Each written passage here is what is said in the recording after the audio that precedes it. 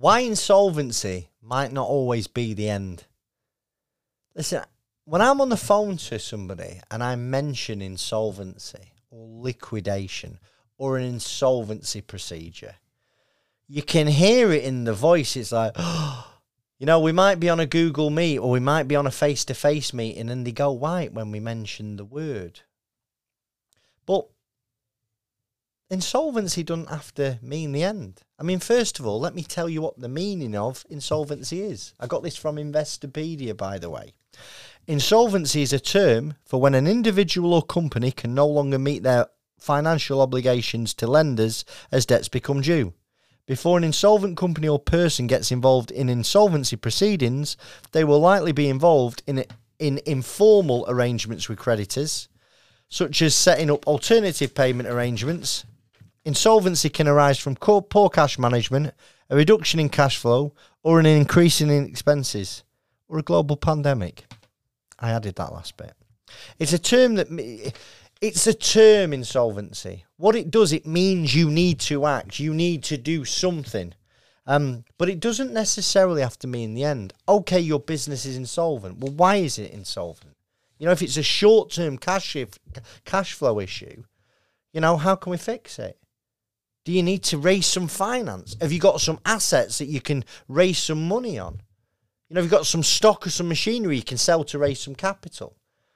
You know, if you're going into an insolvency proceedings, well, what are they?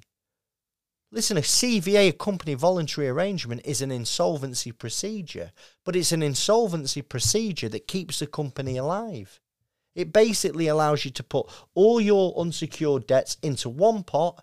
Every month, you make one payment to that those companies. So instead of paying debts over, say, a 12-month period, you're allowed to pay that typically over 5 years, 60 months. That's a CVA. Yes, it's an insolvency procedure, but it keeps the company alive.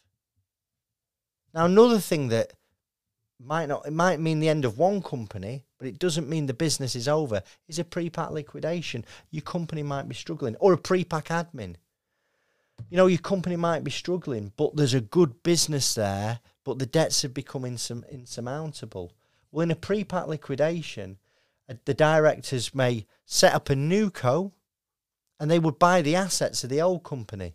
You know, it could be fixtures and fittings, goodwill, stock, plant, machinery. Take the staff over from the insolvent company into the new company and carry on providing that service, saving jobs. It's not for everybody. You know, your business has got to be, we've got to be sure that your business is going to survive it going forward. But these are two things where insolvency doesn't necessarily mean the end. So please don't be put off about the word insolvency. Many businesses are struggling to pay the debts today. But the key thing is if you start to think about insolvency, or you think you may be insolvent, or you're struggling to pay your debts on time, you've got to take advice early. The sooner you take advice, the more options you've got available. I hope that's been helpful. Please subscribe to the channel. Chris Worden, First Business Rescue. Goodbye.